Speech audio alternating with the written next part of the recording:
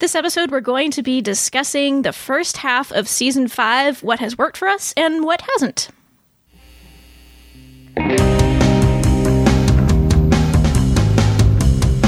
Welcome to Drinks at the Doll, episode 94.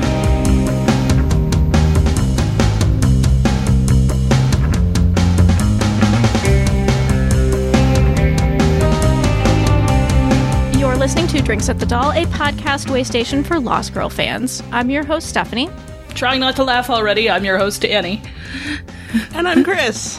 Who's laughing already. She doesn't care. And we are very excited this week to have a special guest with us, our friend Sally. Hi. Hi, Sally. Sally blogs over at weareunaligned.com, and she's been doing recaps of the Season 5 episodes as they've been airing. And so we wanted to include Sally this week because we're talking about Season 5 thus far. And so we didn't get boring and just repeat ourselves. We thought it'd be good to add in an outside perspective that y'all might not have heard before. So thank you, Sally, for joining us. Thanks for inviting me. I intend to be boring. Okay, good. That was my plan. So I picked a drink special for this episode, and I decided to go with a drink called a Godfather because, well, you know, the season has been a lot about gods and a lot about, you know, Beau's father, so it seemed appropriate. The drink involves amaretto and scotch. So let's start with some more general thoughts about the first 8 episodes as a whole. Though I guess I'll ask you first of all, what has been your favorite episode of the season thus far? We'll start with you, Sally. Guests get to go first. My favorite episode was Like Hell Part 2. I judge these things mainly on my initial... Oh, wait, that's Annie. I'm sorry. Yay! Let's be honest, it's Sally too. It's a lot of people. It's not just me. I just speak for the voice of all those who like the nakedness. I'm about to tell you the naked truth. I judge my favorite episodes based on my initial emotional reaction to the episode. There are some episodes that I watch them and I love them and I laugh the whole way through, and that's what Like Hell Part 2 was for me. I just felt like all the characters were really there. They were themselves. They were in voice. Everything was funny, and Beau was just awesome. She was really decisive, and everything about it just kind of, it's like in that movie Tin Cup where Kevin Costner as golf pro says, when you hit a golf ball just right and it feels like a tuning fork goes off in your balls. That's what it felt like for me. That was an unexpected quote. So how about you, Annie? What was your favorite episode so far? My favorite episode was Here Comes the Night. Because of the nakedness, Because of the nakedness. See? I just really liked that episode, despite the... Well, as Chris pointed out, there was some beautiful lighting, and then there was some too dark lighting.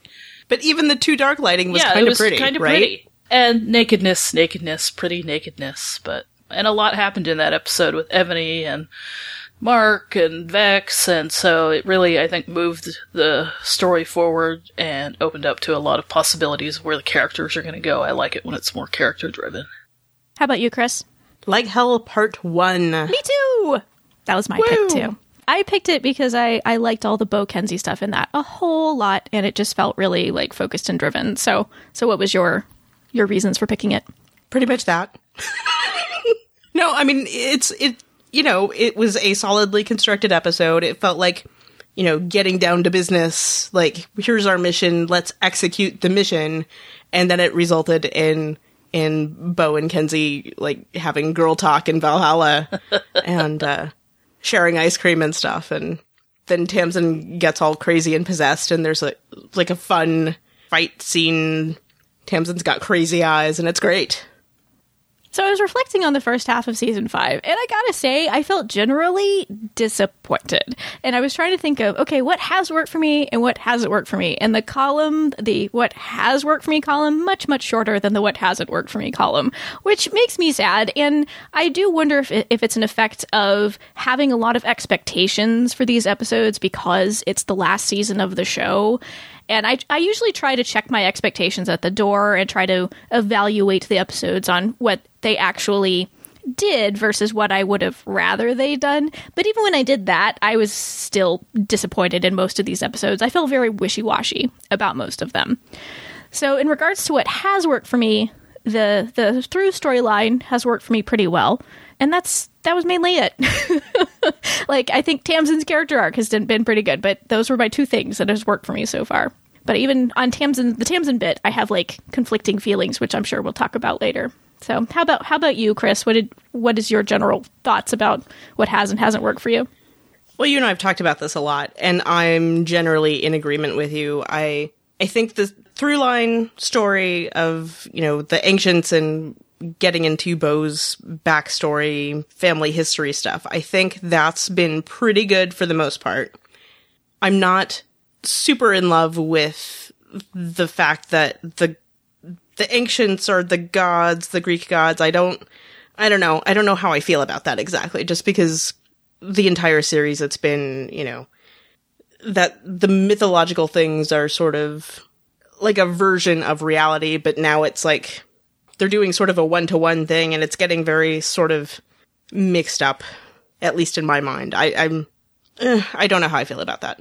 I'm mostly okay with that storyline, though. I'm glad that they're focusing on the mythology. I'm glad that they're carrying it through the season. But I feel like we're losing a lot of character stuff along the way. Like, I feel like the character stuff isn't as strong this season, and that's just, it's driving me crazy. Because, as I've said numerous times on the podcast, I watch the show for the character stuff. I love the characters so, so much. And I think you've mentioned this before, Stephanie, that it feels like a lot of this season, especially in the middle of this first half, Bo's kind of getting sidelined a lot, or is being used as an instrument to carry plot forward more than developing any character stuff. A lot of the stuff she does, it doesn't feel quite right to me. Does that sufficiently answer your question, Stephanie? It does. So how about you, Stephanie's Sally? like, too much. So how about you, Sally? Well, I think the pacing this season is working for me, and I can only compare it to season 4 because the first 3 seasons of Lost Girl, I was catching up to them, not watching them week by week, and having a week in between to wonder about things and analyze them.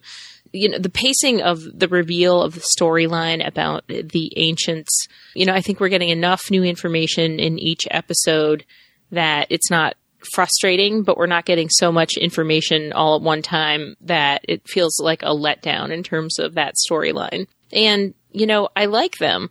I was not too fond in season 4 of the other main guest character who joined us for lots of season 4. I can't remember his name, but I think it started with the letter R. We try not to utter that name on the podcast anyway, so it's fine. You shall not be named. You shall not be named. Thank you. I knew I felt at home here. But I love Z and Horatio and, Iris. And, I especially love Horatio. What's weird is I refer to Z as Z most of the time, not as Zeus. But Horatio I refer to as Hera. We'll have to think about why. Horatio's a dumb name. Hey, I apologize to any people named Horatio listening to the podcast. with the E is what I'm saying. Oh. Well, I think that's how they refer to them on the show, though. We've mostly heard Zeus, quote unquote Zeus, referred to as Z, and Hera referred to as Hera. So I think that's everybody's probably referred to, by their female identity, whether or not they were originally female whether or they're not. in a female body or not. Exactly. So, and that is as it should be. So, I like the pacing, and I like, these guest stars for this season. And, I think that things are moving along.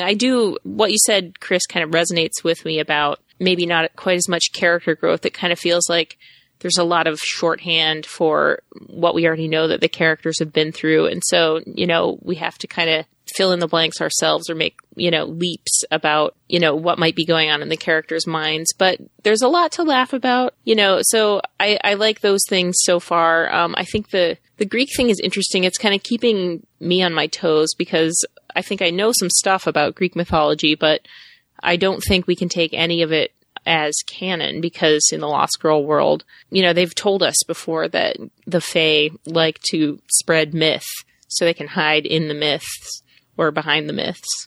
But, you know, it's going well. I have a lot less anxiety this season than I did in season 4. I felt like the season 4 episodes were very dense and heavy on symbolism that seemed to be pointing to things. You know, we're only halfway through season 5 right now. Ask me again when the whole series is over. Maybe I'll have a different answer, or maybe it'll be the same. But, you know, at the end of season 4, I was like, wait a minute, what happened? You know, what? Prophecy? What happened? Okay. And then in season 5, you know, it seems like they're heading toward setting themselves up right now to be able to wrap it up more crisply. I mean, they are. I think that is part of the burden of season 5, right? Is they're under the weight of all this expectation because it is the final season. And they did spend the past season and a half building up to some big finale. And so, yeah, I guess that's part of my issue too, is that here they've spent all this time with the prophecies at the very end of season 4, and we haven't really had follow through, to me, on the prophecies. Like, I think they referenced it once or twice that Bo is the queen, but Bo also referenced that when she was dark succubo, so the prophecy wasn't necessarily all that crucial to get that plot element in there. So yeah, I agree. It feels like they've dropped the whole prophecy aspect. Prophecies are the worst. They are. So how about you, Annie? What are your kind of general thoughts about the season? I kind of agree with a lot of what's been said. I think it's been okay, but it hasn't been great. There are some aspects I like, but as you say, it's kind of uneven for me. There are some things that I wish could be improved upon, where I wish more time was spent on character development and not so much on plot of the week. And the Ancient storyline has taken me a while to get used to, and it's kind of grown on me by now, but you know, the reveal was a little slow for me. I always prefer a little quicker reveal. But as you say, I wish Bo was more in the center of things, and, you know, Dyson and Lauren, that they weren't just on the side solving the case. It's, like I said, it's frustrating because it's the last. I think for me, the pacing has been off because it is the last season, and it hasn't built as well as I expected or wanted it to be. Overall, it's been okay. There have been a lot of funny moments, but, you know, I like Lauren's humor, but, you know, I had a lot of expectations, and it's just, a lot of episodes have been okay, but they haven't been great for me. Yeah. And then they introduce characters like Mark, who I wasn't really a fan of, and they're spending a lot of screen time on things that I don't necessarily want to see, or things that I felt could be tightened up in the writing, you know, and I really realized as I was thinking about it how much I miss Kenzie, and how much I want to see that character back, because the dynamic has shifted so much with her gone. I do want to be clear, though. I don't dislike this season. I'm enjoying it, but it is the fact that there's the ticking clock, I think. Yeah, I think right? If there was another season, or if this wasn't the last one, we wouldn't have this sense of kind of urgency or a little bit of impatience going, you know, what's going on? I don't want to rehash stuff that we've hashed already. So I just want to mention things that we've mentioned that haven't really worked for us. I don't know if you noticed last week, I had a minor rant about Bo and Lauren's relationship. Minor. It was practically not noticeable. So I won't, I won't repeat myself. You know, we've talked about that frustration around lack of follow through with Bo and Lauren's relationship. We also got a comment from RH indicating that that's been a frustration for them as well. Though I will say, this is a comment that somebody left on our website from Cece, and then Stacy also sent in an email about this. Part of my rant was feeling frustrated about what Bo said at the party scene in End of Phase, and feeling like Bo was saying that, well, initially I was okay with it just being a one-time thing, blah, blah, blah. Here's what Cece said that sort of gave me a different perspective on that scene, and I'm better with it now. So Cece said, when Bo said she was not okay with it, as a viewer, I initially thought she was saying they had made a mistake. I was like, Bo, no. When she explained that she was okay with it, I was like, oh, okay, I get it now. I think that was meant to clarify the same thing to Lauren. I took it as Bo clarifying she was okay with the fact they slept together, because at first it sounded like she meant she wasn't, and they had made a mistake. Then she clarified and said, no, I was okay with it happening, just not okay with it being only once. I can get behind that.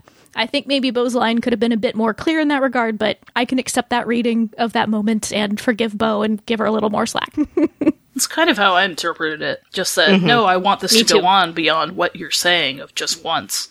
She's trying to stop Lauren before she goes on her kind of self-protective rant about, wait, let me save you the trouble. Okay, I don't want to get my heart crushed again. It's just, once it's over, done and done. So thank you to Cece and Stacy for writing in with that interpretation. And then we've also mentioned a couple of times that, especially Chris and I, we haven't really understand Bo's strong reaction to learning that her father is Hades, or additionally, why she's been keeping that a secret from people. And it's kind of like, what's in a name? As I think my friend Elizabeth put it in a tweet, she knew her dad was a pretty bad guy, and her strong reaction to, oh, he's Hades, it just doesn't really make sense to me. Yeah. Unless it's the fact that there are actually the ancient Greek mythology is real to some extent. Like, unless it's that, I don't know. You know what I mean? Yeah. I've been thinking about this since you guys have talked about it from week to week. And so Bo's raised as a human. She thinks she's a human, and then realizes something is not quite right when she's 18. And then when she's 28, she finally learns, okay, there's this thing called the Fae, and this is what I'm part of. And then she learns in the first couple of seasons, maybe in season 3 too, that her father is someone bad, who did something bad to her mother, to Aoife. And, she gets more and more details about that. But up until then, it's still all something new, like something kind of abstract that she doesn't have a previous frame of reference for, because the Fae are new. But then when she learns that Hades is her father, I mean, we assume that she grew up somewhere in the Midwest or the Great Plains, and probably her education, she learned some Greek mythology, and, knowing that Hades is a real person maybe puts all of that in a different context, because if she had assumed previously that her father was the Dark King or someone associated with them, that is one thing, but Hades has a whole body of has been written about him. Maybe that's why the added punch. I also don't get it, though. I think I'm just grasping at, any reason I can think of to try and explain it. Right. And we know she did learn about mythology in school, because she says in episode 2 of this season, because remember she was talking to Persephone and she knew the mythology about the pomegranate seeds? Yep. Because of the cute teacher. Yep. Right. The rugby player. Well, again, you guys were wondering why I was like, she was born in hell, that's pretty sad, and you guys are like, what's the big deal? Well, I think it was a big deal. Just, again, yeah, I agree, from Bo's perspective of growing up as a human, and I don't know, maybe it was a straw that broke the camel's back. It's like, oh, and he's Hades? So, I don't know. I do wish Bo had told more people. Yeah. Things we haven't mentioned before as much. I'm kind of thinking, where is the light-dark divide this season? It's been mentioned once, which is strange to me, given that it's the last season of the show, and it's been such a important piece of this world for the first 4 seasons. It seems weird to me that suddenly it's just not getting mentioned at all. And the one mention was that it was sort of in flux, which would make you think that there's more story there. Right. But so, yeah, it's weird that we've gone 8 episodes and that's been the only... And that's the thing, I think, the disadvantage of shifting the story so much to Bo's father and to the Ancients and to this new threat to the Fae, when we have this original divide that was so central to the plot and that was originally made the world, fascinating and so crucial. I think one of the things we might have speculated about was, what about, is there going to be a big build-up between the dark and the light? What happened to Bo's dark contract? Things like that. And they just, as you say, haven't been mentioned. There's a lot of things they could address, and maybe they will or won't in 8 remaining episodes. I don't know. But, also about the Hades thing, this analogy just came to mind. Imagine if you were, raised in the U.S., whatever, and then at 18, you had to leave home, and so you spent 10 years, whatever, and then all these people were after you, and you were 28, and you start to learn that maybe your biological parents were bad people, and you get more and more information, but everyone's keeping stuff from you, and you start to do your own investigation, and then you go to Germany and you find out your father was actually Hitler. Maybe that is why it was such a shock for Bo. Maybe Hades is akin to Hitler for that, and maybe that's why she didn't tell anybody. Maybe she's ashamed. Well, and I guess we can sit here and we can speculate on why, but I guess I want to tie it up with the fact that this is something that could have really been a strong little character arc for Bo that the writers could have used, and instead we're just left guessing, like, why, like, what is Bo thinking about this? I guess that's for the purposes of this review, kind of what I want to point out is I feel like there could have been a stronger little arc explaining why this has been such a huge revelation to Bo. And Stephanie's friend Elizabeth says, I still don't quite get the reaction to the name Hades, but I know who my real father is. So there's that. And then finally, and I wanted to mention that I feel like there should have been more fallout from Kenzie leaving, because it was addressed somewhat in Big in Japan, but then it pretty much vanished. And, maybe the way that Bo's relationship with Tamsin developed was supposed to be in response to Kenzie being gone, and that was there for, a little bit. But it wasn't super clear to me that was sort of what they were going for with Bo and Tamsin ultimately sleeping together. So that felt a little missing for me. Yeah, I co-sign that. There's a lot of filling in the blanks that you have to do with this show. Well, yeah, and for better or worse. It was like Kenzie was mentioned, and then she dropped off the face of the earth, character-wise and script-wise. And it's sad to see a character that was so essential to the show and as Bo's sister. I agree. There should have been more fallout, as you say. And, man, I can't wait for her to come back. It just... But yeah, there have been 2 mentions of Kenzie leaving and that bothering Bo, but that's it. Like the other things, right? They bring stuff up once or twice so that it's still in your memory, but they're not really addressing it not addressing it in a meaningful way. Right, exactly. What has been y'all's favorite scene thus far? Again, we'll start with the guest, Sally. Oh, great. Let me remember what it was. Oh, I think that I put as my favorite scene most of, when Bo was a cat, and all of the slapstick scenes that were in that episode. I just laughed and laughed. I loved it when she was drinking her martini, batting the salt shaker around, batting at the mirror, and ow! I loved Stress it. panting. I loved it. That too. I loved it when Lauren's face ended up in the cake. I know that was controversial, but everything. I just loved all the physical comedy. It was so funny. That's great. Some people like slapstick more than others. I'm not a huge fan, so I was kind of rolling my eyes a little bit, but it was well done slapstick comedy if that's your thing. So I totally understand why you would enjoy that episode. It's kind of like that emotional reaction versus intellectual appreciation after the fact. I just laughed and laughed the first time I saw it. By the way, I have to interject. I did have a Skype call with Zoe Palmer, and she said the cake was 3 or 4 of them, not just one. So we have to give her props. She goes, "Yeah, it was good cake, though." So how about you, Annie? What has been your favorite scene so far? So hard to decide.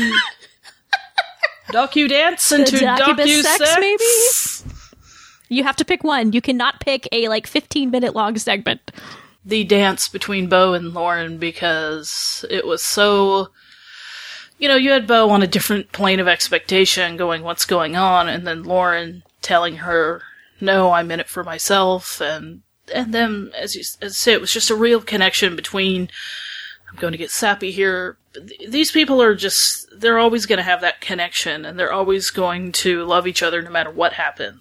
Even if they'd said they were exes or they were girlfriends, they still have this undeniable attraction to each other that goes beyond just mere sex, as great as the sex is. To see all of that reflected without dialogue as they finally kiss. Yeah, that was great. How about you, Chris? I also went sappy. Except sappy in a completely different way. Because it's in the first episode of the season, Bo goes and finds Kenzie in Valhalla, and they have that conversation where Bo says to Kenzie, if you want to stay in Valhalla and be with Hale. That's okay. I will miss you, but I would rather you be happy. And that sort of thing always gets to me. So. Selflessness, yeah. I don't know if this is the same scene we're talking about, Chris. It might just be a follow-up. But my favorite scene has been also in Hell Part 1, where Bo is giving Kenzie her somethings, something new, something old, something borrowed. And then she tells Kenzie that she's sorry she couldn't save her and that Kenzie saved her life every day. And yes, the dialogue gets a little cheesy, but I don't care. This scene, it takes me from laughing to kind of getting teary to laughing again.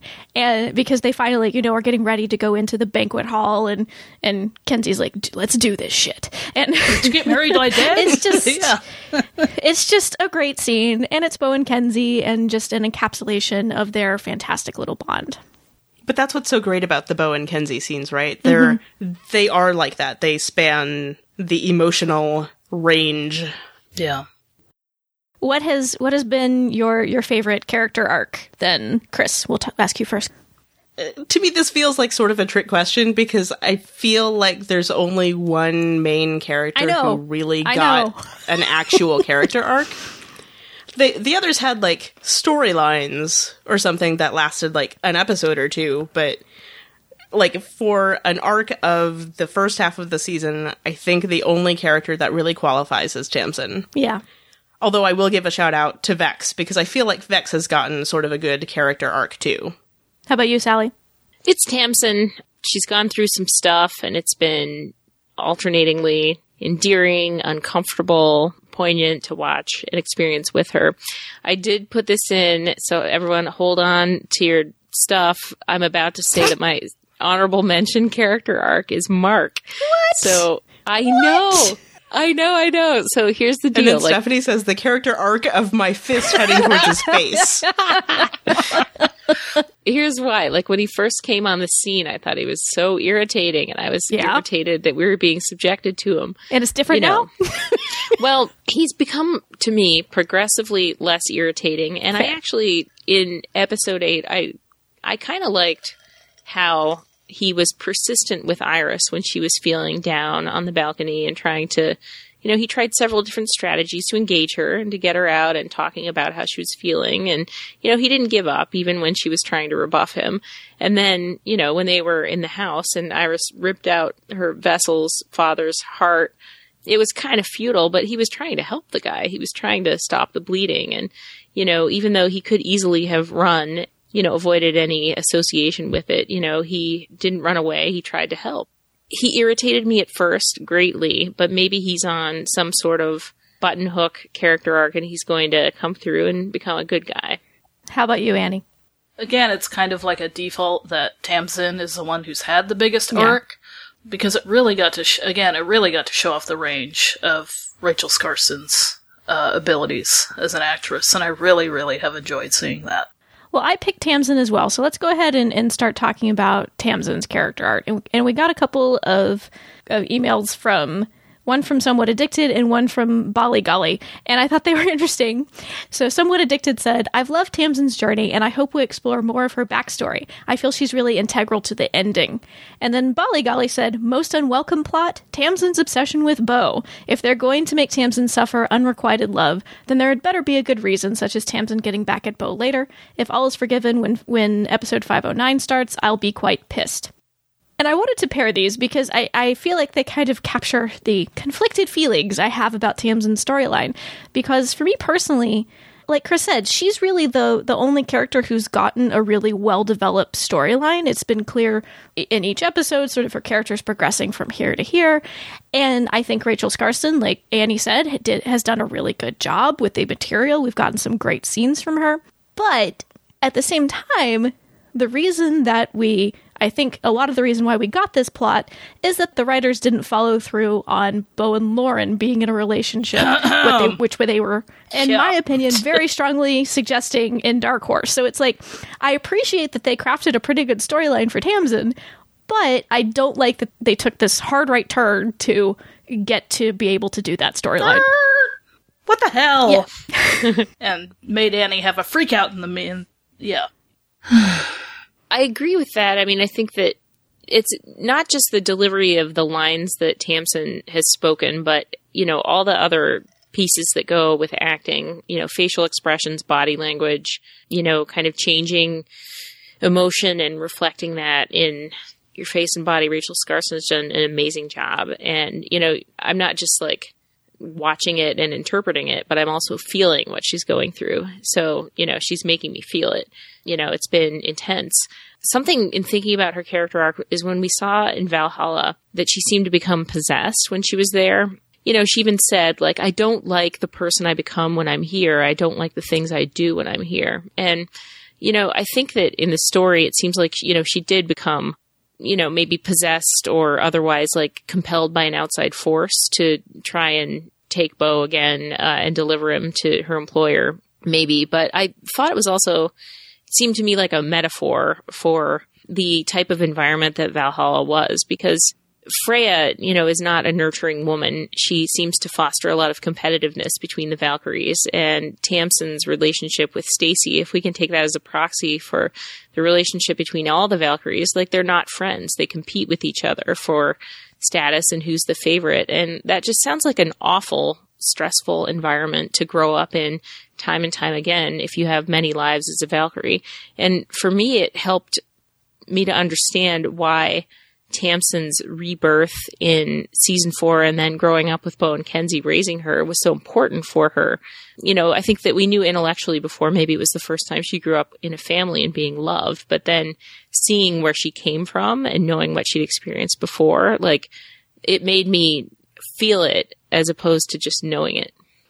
There's that scene between Tamsin and Bo after they sleep together where Bo is sort of confessing things to Tamsin, and it sort of occurred to me that really, and I think we've talked about this some, but I was thinking about it more, that really they would make good confidants for each other, because from what we know of each of their upbringings, they've had somewhat strict upbringings, so it makes sense that maybe they'd have a better understanding of each other than maybe any of the other characters would really have in terms of that particular experience.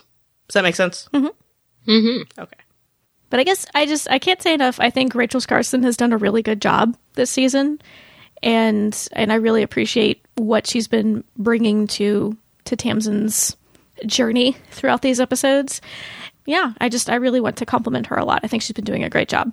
She is. She's season MVP for me. Oh, yeah. Thus far. For me, too.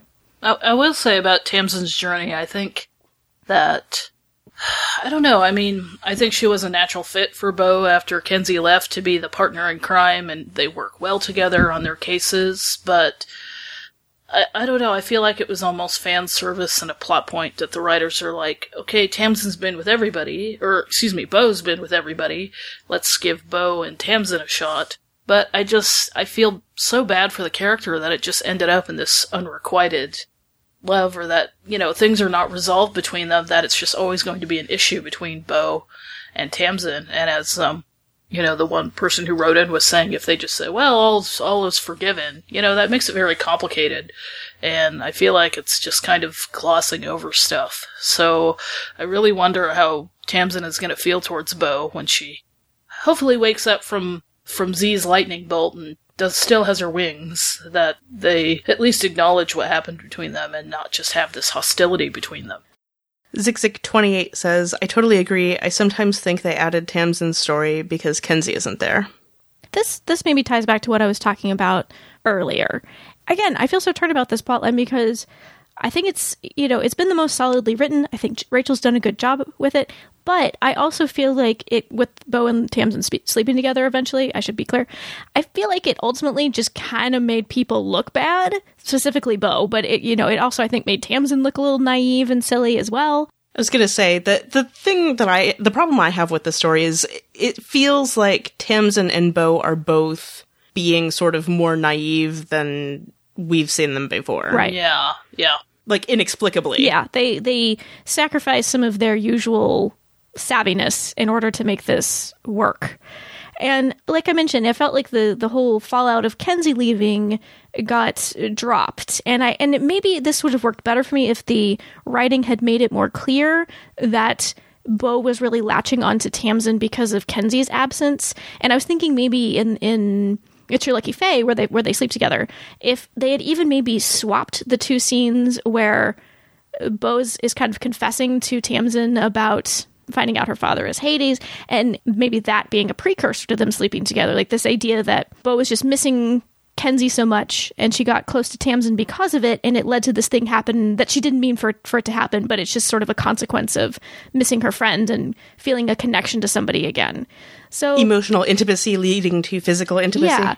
So that maybe would have worked better for me. I was thinking about this earlier today. Well, and again, as we've discussed before, being more clear that Bo could have been clearer with Tamsin, look, this is where we stand, sooner after they slept together. Yeah, I agree with you guys how it was just not right of Bo, and, not so mature for her to let it go on so long, because that wasn't fair to Tamsin. Because instead it makes it seem like Bo had no idea that Tamsin was crushing Yeah. on her, which I really can't buy. Yeah. Just personally. It seems pretty weird. I guess I can't buy that either, but on the other hand, I think that what we saw from Bo is that she really didn't seem to have any idea about how Tamsin felt about her, and maybe she was deliberately ignoring it, but, you know, it wasn't until... Tamsin calls them girlfriends. Yes, it wasn't until that she was really like, okay, I've got to face the music here.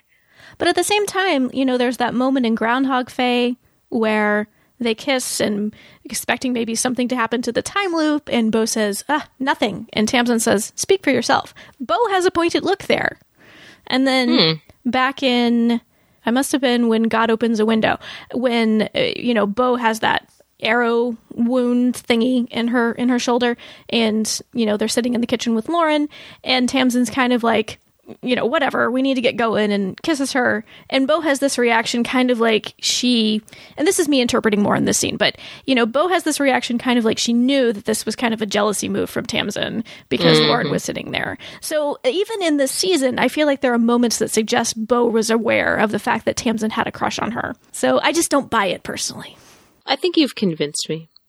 And Nick QC says, sorry for me too much, Tamsin, and there's a problem with your show if your lead is not called the MVP at midpoint of season. True. I agree. Yep. I agree. So unfortunately, Sally had to leave us. She had an event to attend with her family, but we thank her for being with us as long as she could. So let's move to talking about Bo's story arc, because I feel like a lot of our problems that we've had with Tamsin's story arc spills over into problems that we've had with Bo's story arc. And like Chris mentioned, I feel like Bo has, in the middle part of the season, Bo is just kind of not there in regards to a character arc. She was driving the A-plots, but she didn't really have anything going on major with her in those episodes. And I'll give you an example of what I'm talking about. If we think back to season 1, in the episode Dead Lucky, you have Bo running around dealing with the body jumpers. But on top of that, you also have Bo and Dyson trying to negotiate this friends with benefits relationship. In Food for Thought, for example, you have the main story arc of Kenzie getting sick and Bo trying to get that cure, but you also have in that episode Bo trying to master her abilities so that she can feed off of humans and not kill them. So that's what I'm talking about. You have the A-plot, but then you have something else that's going on with just Bo. And I was thinking... Or even, what was the second season episode where she's at the gym? Oh, Raging Faye. Yeah. Thank you. There's that episode where, there's the A-plot, but the A-plot ties directly back into character stuff. Right. I missed that. Yeah. Because if you think back to, like, When God Opens a Window, It's Your Lucky Faye, and what's the one following that? Clear Eyes Faye Hearts. Like, there are moments where it's like, oh, Bo got a mysterious package from her father and that bothered her. Or, oh, Bo confesses something about her father to Rachel. Not Rachel. To Tamsin. The characters are talking to the actors. What's going on? It's been these like moments of usually related to Bo's feelings about her father, but it hasn't been a big arc that really carried through the episode. And because of that, it just feels like we have all these gaps into what was Bo thinking in regards to that. Like Chris and I, we don't really understand her whole reaction to finding out her father is Hades and why that's so awful. We have a lot of questions as to what was she thinking in regards to sleeping with Tamsin. So that feels like a huge hole in the middle of the season for me. Yeah, what was she thinking in regards to Lauren? Where was their relationship at the beginning of the season? And Dyson, and I feel like Bo's character arcs, or lack of character arc, has been sacrificed just to get the ancient storyline going. So it's again where it's a lot of screen time on stuff that could be off screen, but we have to fill in the holes of stuff that is off screen that we'd want to see on screen that have to do with Bo's character development. Yeah, there's not enough this season of Bo's thought process. Yeah, like her internal life is not at all on screen anymore. Does that make sense? Yeah, her struggles, absolutely. Like before, I think this is part of maybe reflective of Kenzie not being there too, right? Because before Kenzie was there and they'd have heart-to-hearts every so often, which was really good for the viewers because, they'd be honest with each other. That was sort of the big thing. And I don't know, I hesitate to say that it's because Kenzie's not there, because I feel like we're at the point where Bo is so close to the other people in her life. She could be having these conversations with the other people in her life. Right. Like, it would make Yeah, I sense agree. narratively to have her talking to other people about this stuff to at least give us some clue as to where Bo is, but they're not Right. doing it, and I don't really understand why they're not. Unless it is just that they're sacrificing it for plot stuff, but why? Yeah. Because not And I all don't of think that they stuff have is to that necessarily. necessary either. That's what I'm Yeah. saying. Yeah. And because of that, as a consequence, we end up wondering, well, Bo seems naive in her relationship with Tamsin, we have to fill in holes with Lauren, etc., etc. And that's not what you want for a character for the last season. You don't want them looking like empty-headed. She becomes more of just a plot device rather than a full-blown character. She's not fully realized in some of these episodes because we don't have that window into her interior mind or her interior life. So yeah, that's really been a big weakness of this season for me, is I just feel like, where's Bo at? I know she's there on screen, but I don't feel connected to her. I feel lost. I feel disconnected from Bo. And I know a lot of people were saying that about Bo last season, but to me it made more sense last season because we had the context of what had been happening in Bo's life, and she was very clearly thrown by, everything that had happened and not knowing what exactly had happened. You know what I mean? Like, she was clearly out of sorts. Last season, Emotionally. I didn't feel disconnected from Bo until the whole "he's my destiny" reveal and those last few episodes. Before then, I felt like I was with The whammy. Yeah, it was the whammy. We're sticking to the whammy. I will not be convinced otherwise. Okay. But before then, I knew where Bo's head was at in regards to how she felt about what was going on. Even though I know some people felt like they felt like she was being overly mean or closed off or what have you. I still understood where her head was at. But this season, I feel like I don't understand where her head is at in a lot of the episodes. Especially since it started out this season, they started out very much where they left off at the end of season 4, where it's like, okay, Bo is found her sense of purpose again. Yeah. Like, it started off that way, and then it felt like it went away veered off. again. Yeah, yeah, exactly. Yeah. And now I don't understand anymore, and it's been frustrating. Yeah, Sally, she left a note. We have notes, guys. We make outlines.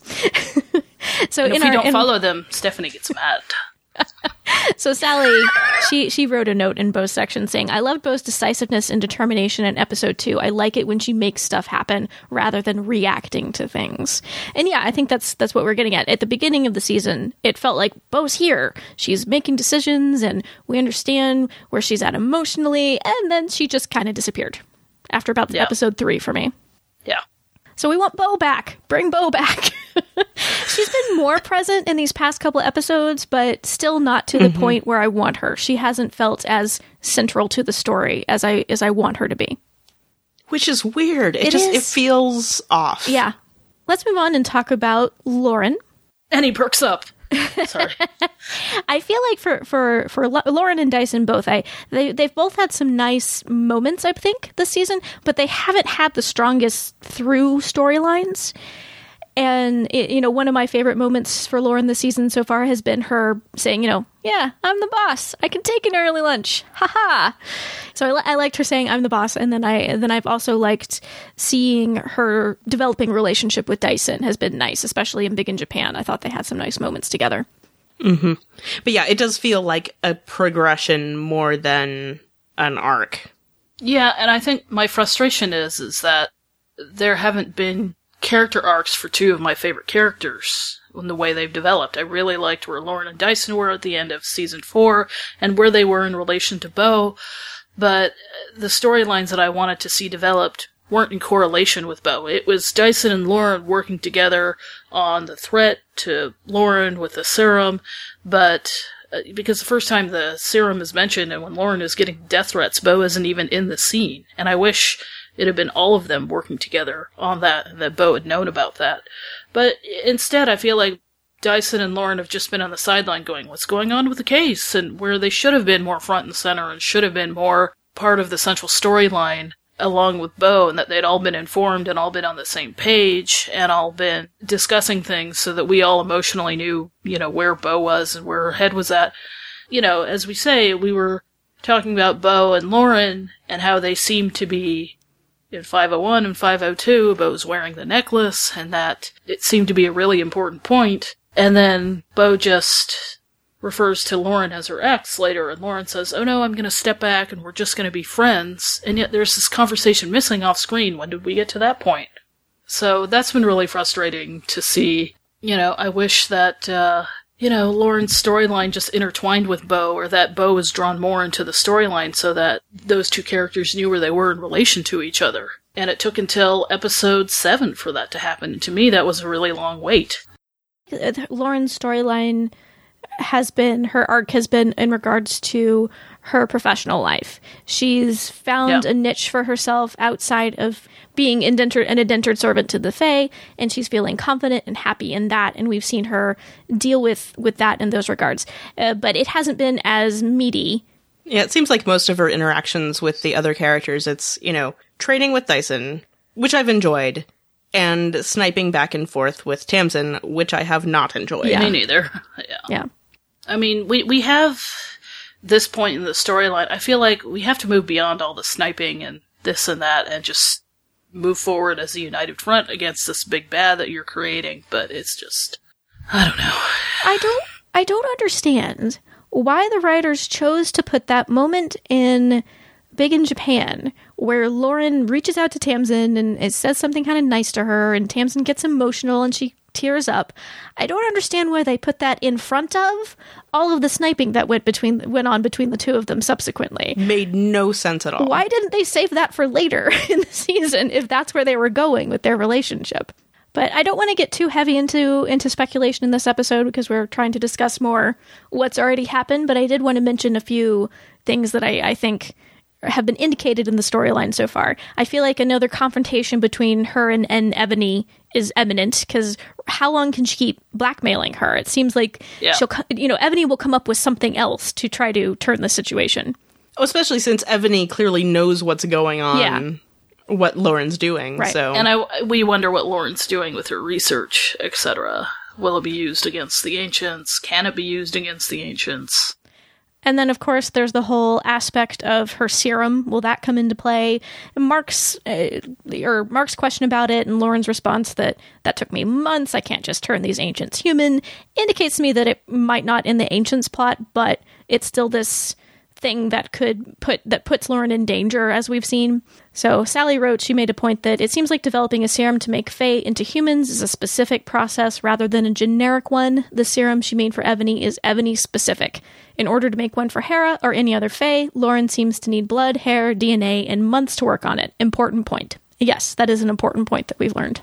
Yes. There's that dream that Bo had about Lauren with the Jack-in-the-Box. Will that mean she will be... how will she be involved in releasing Bo's father or the plot with the Ancients? What will be Lauren's role, if any, as indicated by that dream? And again, is it a prophetic dream? Yeah. Or is it just that those were two things that Bo happened to have on her mind but then why show it? So together. That's what's... I don't get why they... To make us wonder. I know. But I'm kind of hoping it is. That Lauren is important, because she has been on the sideline and hasn't had... aside from the science and, as you say, the professional development, hasn't had much to do with the Ancient plot yet. So let's move on and talk a bit about Dyson. Again, like Lauren, I think he's had some nice moments, but not a particularly strong through storyline. I think maybe even less of a through storyline than Lauren. And I was thinking in particular, I was remembering... because to prepare for this, I was listening to our old episodes, because that was actually more time effective than rewatching a lot of them.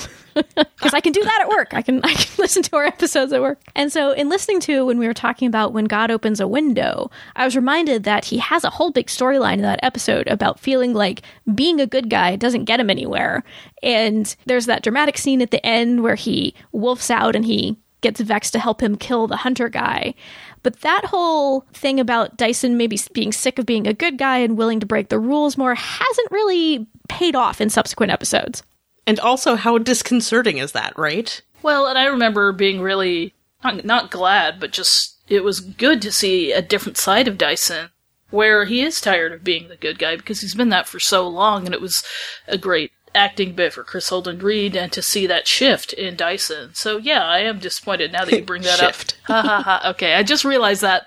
But it is good to see that because, yeah, you're right, it didn't go anywhere. And then, Mark came up, and then I feel like we've hardly seen Dyson. So we've just seen him kind of reacting with Mark or having really short scenes. He hasn't had a lot of screen time. And I feel like there's not even a lot of follow-through with Mark, or there's a lot of, oh, wait a minute, last episode you said Mark said he hated Dyson, and then, oh yeah, they're buddies together at the gym. Where did that scene go? Were they reconciled? And, oh, okay, now you're gonna come on cases with me, etc. And then they shifted him over to Alicia. Which I like. I think that has potential. I feel like maybe they could have left Mark out of the whole storyline and then just put in Alicia and develop that earlier. I feel like that would have worked better. It seemed like introducing Mark as Dyson's son, that was going to be a vehicle for a storyline for Dyson, and that's not how it's played out. It's really been more a vehicle for a storyline for Vex, interestingly enough. Which is vaguely confusing for me. Yeah. But we have had the romance between, the impending, I think it's imminent, right? A distinct possibility. Implied that there's a developing romance between Dyson and Alicia. And speaking of breaking the rules, as I like to call her, Bo urged him to change the rules of the game that he's been playing with Bo, and will he go for it? Will we see him be willing to explore a potentially deep romantic relationship with somebody besides Bo? And is it just me, or does it seem like this season they've sort of been setting Dyson up for a settling down story? I think that's, I think that's a distinct possibility. Because they introduce Mark, and Dyson's like, oh, your mother was, I forget her name. Piper. Piper, that's right. Right. Good Memory, Annie. Woo. No, it's just because of Piper Parabo. Oh, okay. That's fair. Yeah. She's my favorite charm sister, Piper. But he seemed to have this sort of regret that he wasn't around for Mark when Mark was growing up. Mm-hmm. And, he has that sort of exchange with Bo, that very sweet exchange where he, talks about, oh, Mark's gonna need a big sister and this sort of thing. And so, but we've gotten to the point where Dyson really has a family now. Because, they introduced him and he was like this guy who had a pack, but then the pack betrayed him. And so then he's been all lone wolfy, and then he's been serving Trick. But now Trick and Bo and the group, they sort of emphasize this family aspect to this group, right? Right. It's a found family situation. And then they introduce Mark, and Mark is biologically family. So I think there's this emphasis now on Dyson having a family and sort of really having a greater sense of family in Dyson's life. And so it seems like this whole thing with Alicia too, it's like maybe this is moving towards Dyson settling down and embracing the idea of family. Well, and his relationships with the other characters seem more solidified, of pledging fealty to Bo and, really having a good working relationship with Lauren. So I just wish we'd seen more scenes of, again, Mark and Dyson bonding. I've also, speaking of sort of potentially dropped little plot points, we had Bo sleeping with Mark back in When God Opens a Window, and there was definitely some signs of dun dun dun, Dyson's gonna find out, what's he gonna think? And he hasn't as yet. And so I did wonder if Dyson might get wind of that, and if that might push him toward having a relationship with Alicia in a way, like sort of making Bo a little less perfect in his eyes, maybe, and encouraging him to find a romantic love in another spot as well. But then I wonder what he'd think of Mark. Make his son a little less perfect in his eyes, too. That he would just forgive everything. And, he seems to be the easiest. I feel like he would be more upset with Bo. If he's going to be upset, I feel like he'd be more upset with Bo than Mark. Yeah. He'd more likely be protective of Mark, I think. Even if Mark's a little jerk. Yes. But Dyson is nothing if not protective, right? Yes. True. And I'm not saying he will or he should get upset with Bo, but I do think that would maybe change his opinion of Bo in a little bit, if that makes sense. Yeah. It does. Here's my problem with this setup in the first place. How would Dyson not already know, since they always make a huge deal about Dyson's sense of smell and how he can smell people from however far away? Like, would he not be able to know that Mark had just been with Bo? Because... True. Right? Maybe. Can't you smell sex, Dyson? Jeez. Well, when that was going down, he was realizing that Mark was his son. It was an emotional time, Chris. Other things maybe would have been clouding his judgment. And then I wanted to read from Bolly Golly again. They say, most welcome surprise, the hint of sparks between Dyson and Alicia. For a long time, Dyson has shown that he doesn't approve of human-fae relationships, and if he ends up falling in love with Alicia, it will be a great twist to his story. And I agree. So moving on to Trick, briefly, because nope, nothing's really happened here. Like... I know, that was one of my complaints of this season, too, is there's been so very little of Trick. Yeah. Not that there's ever been, like, a huge amount of Trick in... But even less. I know. Even less Trick. I've missed him this season. Yeah. Because they did address the whole fact that Dyson has now sworn fealty to Bo. It was just in a couple of lines back in When God Opens a Window. And Trick's just kind of like, basically, you've always served yourself above all. And he, gave him a kindly smile and walked away. And while I'm glad that they did address it, and I don't know that I wanted Trick to get, like, angry or something like that, it seemed like a missed opportunity to me to maybe get some juicy little B or C plot for Trick with that reveal. And Trick as the acting Ash, and that could have been developed more. And to have Trick, just have more of an arc instead of just... well, don't do this, Bo, because, and to give warnings and prophecies, and pull out his books, and to not reveal Make information. it a weird drink for Zeus. Yeah, and be a clam dip lover. But I was really, really happy to see Isabeau back, and that actress back. Yeah, Alison Down. Mm-hmm. It's got kind of ominous forebodings, do you think? When she says, yes. Do you think I'll see you soon? Yeah. Yeah, I'm very curious about that. That definitely has some possibilities if there's follow through on that comment. If in the latter half of the season there's an episode that focuses an awful lot about Trick, be afraid, everybody. Be very, very afraid. Well, and I feel like his powers never mentioned anymore. It's like nobody even says, hey, why don't you just write them out of existence, or, the ancients or whatnot. I mean, they could always bring that up, and then he'd go, well, no, there are consequences. But, I feel like he's just, again, more on the side than most of the characters. So, yeah, he's not really, not much there, which is disappointing. And then this is tangentially related to Trick, but I'm curious if the ledger that Iris and Hera stole might play a more major role in the future. Yeah. So far, it's pretty much just been looking up Bo's name. Right. With a middle finger. It's the longest, Annie. I know, but it looks weird. Trick, I think probably my favorite scene with Trick so far has been when Bo confessed to him that Hades was her father in Here Comes the Night. And I like that it was very brief, but I liked Bo's line about how it's time for us to meet the other side of the family, which is why I'm actually kind of disappointed there wasn't more sort of like Bo Trick stuff going on in that subsequent episode when they go to the party. Yeah. Yeah, he did get the scene with Zeus, though. He did. At least there was that. Talking about the shield. Mm-hmm. And then we have Vex. Vexy, as I call him sometimes. And like we mentioned before, Mark has really been used primarily, it feels like, to give Vex a storyline rather than Dyson. And that has been very interesting and unexpected to me. And I really have liked what that little storyline thus far has done for Vex as a character. Yeah, I think there's a lot of potential in it. To me, it kind of took a left turn because I was like, Mark, out of all people, for Vex? As we said, it was a really sexy, explicit little scene with fake Mark. And I think that's the kind of, I kind of like that raw sexuality that's what the show is known for, kind of pushing those boundaries. So I like that, in terms of the male-male relationships. Yeah, I'm looking forward to seeing if Mark gets a clue, which, who knows, about Vex's affections. I was really curious when this whole thing started where they were going to go with it, because I kind of wondered, in light of season 4, the revelation that Massimo was Vex's sort of adopted son. It's like, well, is Mark sort of in some way filling in for Massimo? And then, like, what would be the repercussions of that, since, of course, Dyson hates Massimo so very much, and with good reason.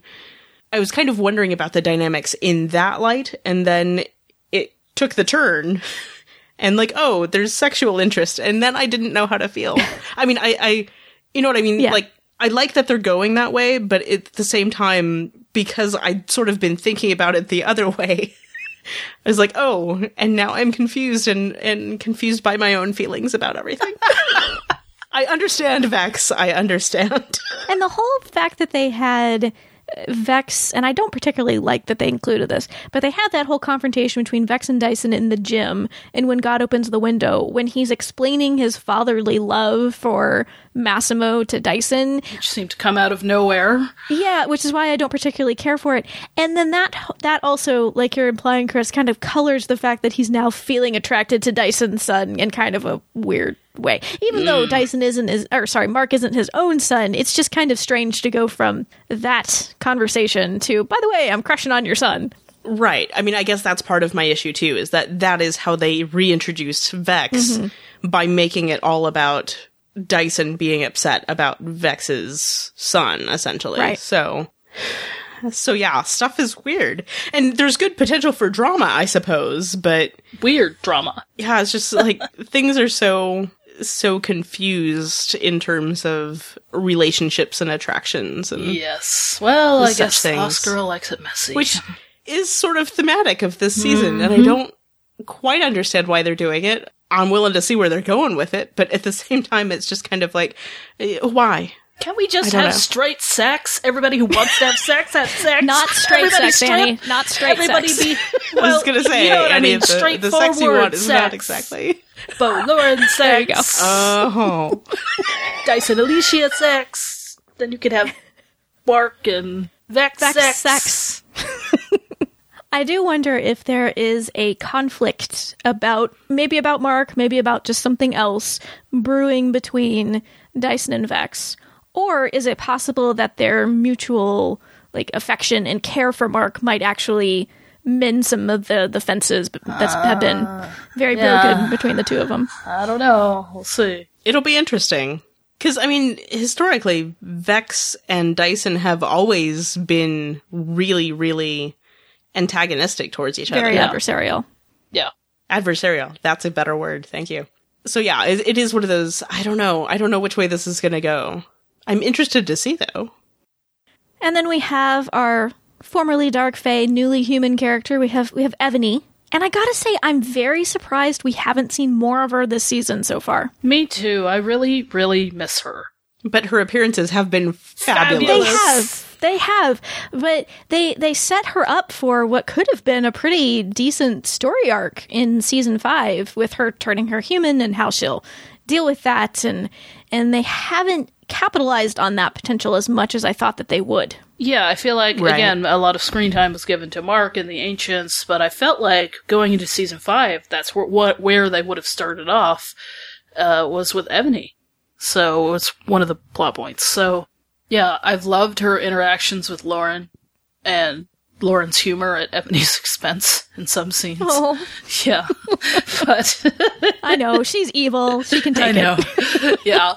And I love how Evany seems to have not changed as much. You know, she still has that bravado, that fabulousness, and still, you know, even when she walks into the bar and Vex is like, "You're not supposed to be here," and she's like, "Oh, yes, I am." You know, she still has that Once sense a of fae, power. always a fae. Always Faye. Yeah, she still has that sense of power and entitlement about her, which is so fabulous. So, but yeah, I love seeing that in Emmanuel Vaugier's performance. I hope we get to see more of it, although I am worried what tricks she has up her sleeve for our dear Lauren. So, And we learned that she has taken on an ancient before. She even dated one. Is it possible she might have useful knowledge for Bo as Bo faces the ancients later in the season? Also, how old does that make Evany? Very, very, very. well, I think it was kind of hinted once, you know, again, it's like her and Trick and Dyson, they're like 1,000 or 2,000 years old, so I think they're up there. Then finally, in several Q&As at various conventions, Emmanuel Vaugier has mentioned that we would get backstory on Evany in this final season. And I'm wondering if there's more to come than what we got in Here Comes the Night, because that just felt like a tiny little morsel, and there's way more that they could give us about her. Yeah, I can't wait for her to come back. Just don't hurt Lauren. Okay, so I got another favorites question. What has been your favorite piece of wardrobe so far? I had such a hard time narrowing this down. Sally said Z's red dress in End of Phase with an honorable mention to Bo's black dress. How about you, Chris? What did you choose? I chose several things just because, like, I don't know. I liked Bo's casual look from the end of Like Hell Part 2. Mm-hmm. The outfit that we discussed in our episode on that episode. I just said episode an awful lot. But I like the casual, the soft look. Because, you know, so often it's skin-tight black leather, which is nice. But some variety is good. It's good to change it up. And I was like, oh, it looks like she's ready to, you know, snuggle with an Lauren. evening in or something. I don't know. This is weird rambling on my part. And then what's your other? I also liked... Just for shallowness reasons, Dyson was wearing his too small tank top in When God Opens a Window. I'll have to go back and look for that. He wears a tank top a lot, and I'm trying to remember what scene does he wear a too small tank top? They're probably all too small tank tops. They're very, very clingy. But it was working for him. He was in the gym. He was boxing at his gym. Okay. Oh, okay. I think I know what scene you're talking about. So he's kind of sweaty. Yeah. And clingy tank top. There you go. But it looks nice on him. He rocks it. He does. He does. He makes it work. And, I guess that's, the Kill Bill outfits were good. Yeah. I still have issue with the Kill Bill references, but... Tamsin looked good in the blue and white jumpsuit. Yes. Tamsin and Bo both looked really, really hot. They were rocking They it. were. They were. How about you, Annie? What's been one of your favorites? Lauren, anything except that weird smock gray looking weird lab coat at the beginning of season 5. Didn't like and that. It's just like, Lauren, in or out of any outfits. I'm happy we got the classic. Except for that one thing. I'm happy we got the classic lab coat back. Really, really liked the cut of the dress in End of Phase and the color. Yeah, I really liked that white shirt she was wearing. I think at the end of Like Hell Part 2. I think it's big in Japan, where she... Or big in Japan, It's got the collar that's sticking up. The collar, yeah. Yeah. That's my Twitter icon. Very dreamy. So... Yeah. I'm a little surprised Annie didn't mention the lab coat only outfit. Yes, the lab coat only. Yes, the lab coat only. And, yeah, naked Lauren. And he's like, I didn't mention it, but I was thinking about it. Well, I, as is my way, narrowed it down to one. As is your... Stephanie's like, you guys are awful. I picked Bo's black dress in Like Hell Part 1 and Part 2. And I think it's mainly because there's this promo shot from that episode I think it's technically from Like Hell Part 2. Yeah. And she's like, it's all black, and she's taken a step forward out of the elevator, and you can see that really high slit that goes all practically up to her thigh. And it's so freaking sexy. Oh my God, you guys just, And now I'm imagining Stephanie like opening up the webpage and going, well, hello. But I just think she looks smashing in that dress. But if I'm going to be, all of you guys, I had a hard time picking from the 3 outfits in Like Hell Part 2, because she changes into like that blue top with the shirt skirt and the high boots. Great outfit. And then the casual outfit that you mentioned at the end also looks really good in. So Bo, pretty much that episode just looked really great. You know what it is about the casual outfit? She looks really huggable. She does. I totally want to snuggle with her. Exactly. I gotta say, I've been liking the wardrobe better this season than I did last season. Me too. Just in general, I feel like the wardrobe has been... The kimonos. Has been really good. The ever-changing kimonos. Lauren in the kimono. Lauren not in the kimono. Sorry. No, I'm not sorry. You're not sorry. I'm not sorry.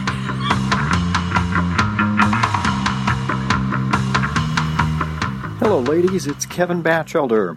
As far as thoughts on the first half of Season 5, I think I'm similar to a lot of other folks, certainly going on what you guys have been saying and on social media. I mean, it's been great to have the show back. knowing that we only have so many episodes left. Obviously, I was thrilled to have Kenzie back so early, not expecting that. I mean, that was just, I was over the moon on that one, so that was wonderful. Such a great surprise. Obviously, wish she would have been around more in that first half, but, it is what it is, so I enjoyed seeing that there. It was certainly nice with Kenzie gone to see Lauren and Tamsin, I think, getting more screen time and getting a little more comedic lines, shall we say, so that was kind of neat. I'm enjoying, but not loving, the big story arc so far. I mean, it's nice to have something that looks like it's, a bit thought out and working through all the episodes, certainly a little stronger than season 4's big storylines.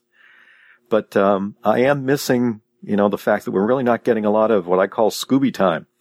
Aside from that movie night part we got to see in one of the eps, I really was hoping to see more time with the gang, whether sitting around the doll or a clubhouse or anywhere, talking out a case or something. Just a little more of that time, knowing that we only have a handful of episodes left. Big story arc isn't that important. Never has been for me in Lost Girl. So I hope we get more of that come the last half of the season, because it's the emotional side that's always drawn me to this show. Not so much, what story elements are moving around. Appreciate the podcast again. It's great. The fandom, many of you, who call in and leave messages. It's great to talk on social media. It's going to be a long, whatever it is, 6, 7, 8 months, but I guess we'll roll with it and, look forward to seeing many folks at DragonCon, talking Lost Girl there. And I hope everybody takes care. We got a message from Jay, and I'm not entirely sure what happened. She might have been being abducted by aliens when she left the message. If so, at least let us know you're okay, Jay. Just send us a tweet, something. But there was a lot of noise in the background that I wasn't able to clean up, and she was kind of difficult to understand. But I did want to include what I could understand of Jay's message. And she said she had basically 2 things she wanted to say about the season. First of all, that she was liking the mythology, meaning the ancients, and especially in comparison to season 4, she thought that was unraveling pretty well. But the thing that wasn't making her happy was the character relationships, which is disappointing to her because that's the primary reason she watches the show. And she talked about Mark in particular and how she feels like he has taken away screen time from the main cast of characters. She also mentioned wanting to rant about Valcubus, but saying that she wouldn't. But I kind of wish she had. But actually, it's okay, because you couldn't hear it anyway. Call us back, Jay, and leave a rant about Valcubus. I'm sure it'd be great. So thank you, Jay, for sending in that message. I apologize that the quality wasn't better, but you should send us your thoughts again. And then I wanted to include a few more comments from people that they sent in. This is from JD Knight, just some general thoughts about the season. I believe JD is a he. He said, "This season has been a disappointment. They could have done more with Kenzie's and Beau's visit to the afterlife. We could have seen them interact with people they had known previously." And then he also brings up a point which I think is a good one to make. If Zeus is also Odin, then Hera should also be Freya. And that's a good point, because they're making this whole argument for these gods are the same Fae, essentially, but they have different guises in different cultures. And if we're seeing Hera, then Freya is the equivalent of Hera in Norse mythology. But we've seen a separate Freya. It just gets This me is all my confused. issue, though, because I don't know that we can say that everything's going to be a 1-to-1 comparison just because we've already had Ryan, who is a Loki. Right, but I think he has a good point in that, because I think we feel like this whole trying to say that, this one Fae is just sort of a deity in many cultures, it's problematic given the context of Lost Girl's history. Well, that's what I'm saying, this is what I was trying to get at earlier when I was complaining about this aspect of the story, because it confuses the existing mythology of the show. Yeah, I think it does, to me, too. or at least in my mind, it's... I don't know anything about the mythology. I just want the non-squeaky sex. That actually leads in perfectly to what I was going to read from RH's comment. And there was more to RH's comment than this, but the part I wanted to highlight in their list of things that they haven't liked, the last one is having Beau sleep with people for no other reason than plot and shock value. From Persephone to Tamsin, I didn't feel like there was any point narratively to go there at all. It has always been clear that Tamsin loves / has a crush on Beau, but Beau has never shown any interest in that way. And while I feel like there was fallout from Beau and Tamsin sleeping together, the other sex scenes in this and that have happened so far in this season, they haven't felt particularly necessary to me. And The that's been Valcubus something. one was. Well, okay, fine. That's a good point. Yes, that one was necessary. But from Persephone with Mark, it just kind of felt not quite in the spirit of Lost Girls sex scenes, which have usually been very plot relevant. I agree. And not quite as problematic as some of these have been. Not quite as I mean, squeaky. she was at least injured and did actually need healing in some of those instances. Right. So they're not completely unnecessary, but I get your point. Yeah, they just haven't felt as necessary as they usually do. Yeah. And I will say though, and I think Chris will back me up here, we'll call it a makeout scene because we don't really see anything more, but the makeout scene between Bo and Persephone, very sexy. You know I will back you up because I sent you a message the other Chris, day. come on, I'm Maybe doing it a was thing yesterday. here. No! I'm just letting you guys do your 100% thing. transparency. I did. I sent Stephanie a message yesterday. It was like, I know it's weird, but that scene's very sexy. It is very sexy. And then finally, Jesslyn commented, the season opener was great. It set up what could have been a really strong two-parter, but I thought 502 was one of the weakest. It didn't follow through on any of the tension. Likewise with 507 and 508. Personally, I'm hoping that Michael Grassi writes most of the remaining episodes. He wrote my favorite episodes last season and my 2 favorite episodes so far this season. And I have also particularly enjoyed Michael Grassi's episodes. Agreed. Yeah. Finally, I wanted to mention the themes that have been prominent in this season. We've, of course, had gods and sort of our concept of gods and what gods are. Bo, of course, has that line to her father in like Hell Part 2 where she says, you're not a god, you're a coward. And then the ancients have been here, of course. Family, always a big one on this show. This idea of found family and who's my true family versus you who's just related to me by blood. Truth, obviously, was a big theme in Here Comes the Night, truth-telling.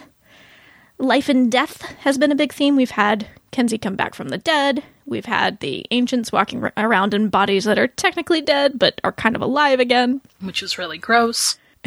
They're not gross like zombies, though. Yeah, I know, but it's still creepy. It's upsetting, It is what it It is is. to me more than gross.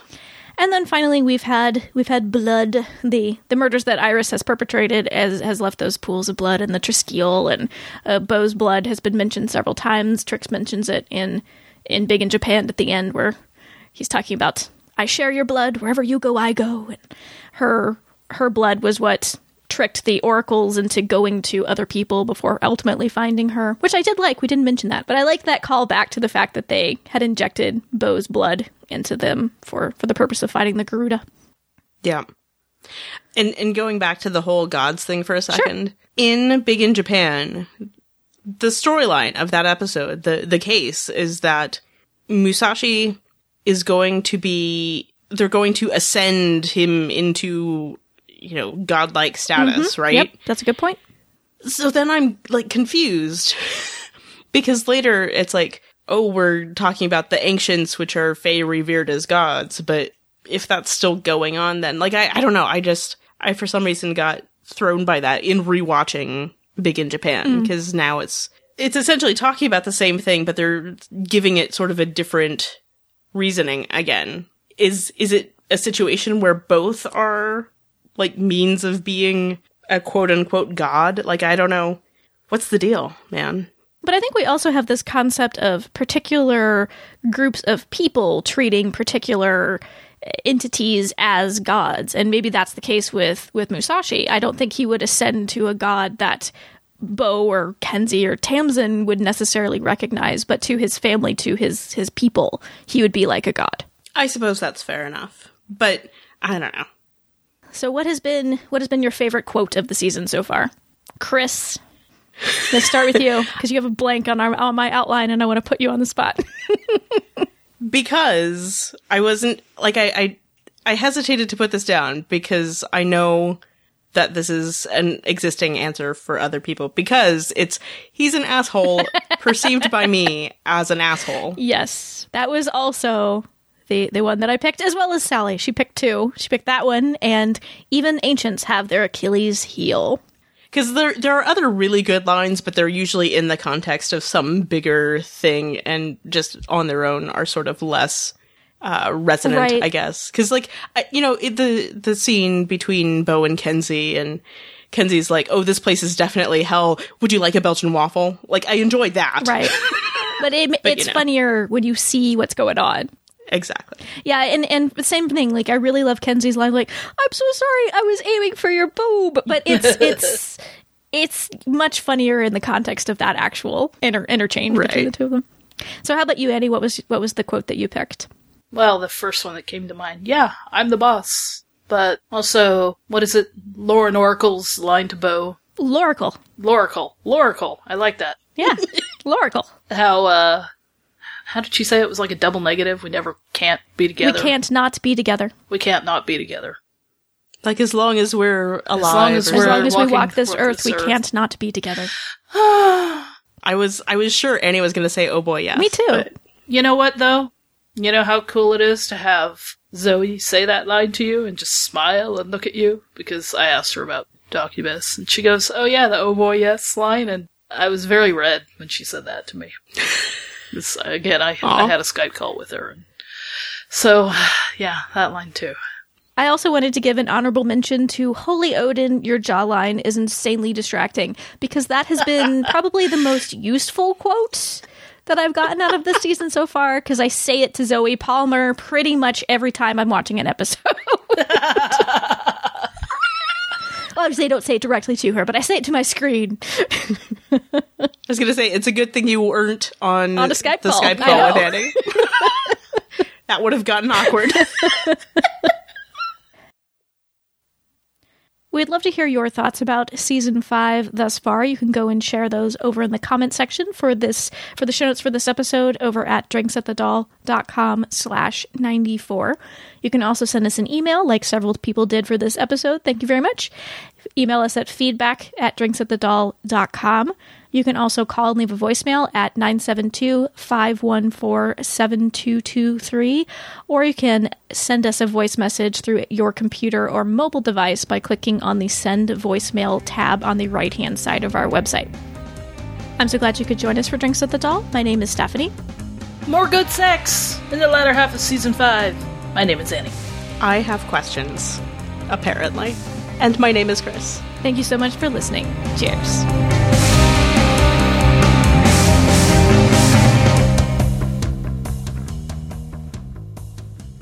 Okay, push and record. Squiggle check. And of course, just as I try to start recording, I get like a huge lump in the back of my throat. Fantastic. It's the emotion overcoming. It is. I'm so emotional about bra shopping. I hate it, you guys. I hate it. And that's why I always clear my throat whenever we start recording. Oh, okay. I'd like to request that anybody who's listening to the live stream, please tweet the Drinks at the Doll account with whether or not you're wearing a bra right now. Yeah, because we did And what kind a of survey. bra? And what kind of bra you're wearing? Underwire? No, underwire. Will you wear underwire bras? This is the question of the last 10 minutes. Sports bra? What color? And this is why the broadcast started late. Yes. Broadcast. Get it? It's a broadcast.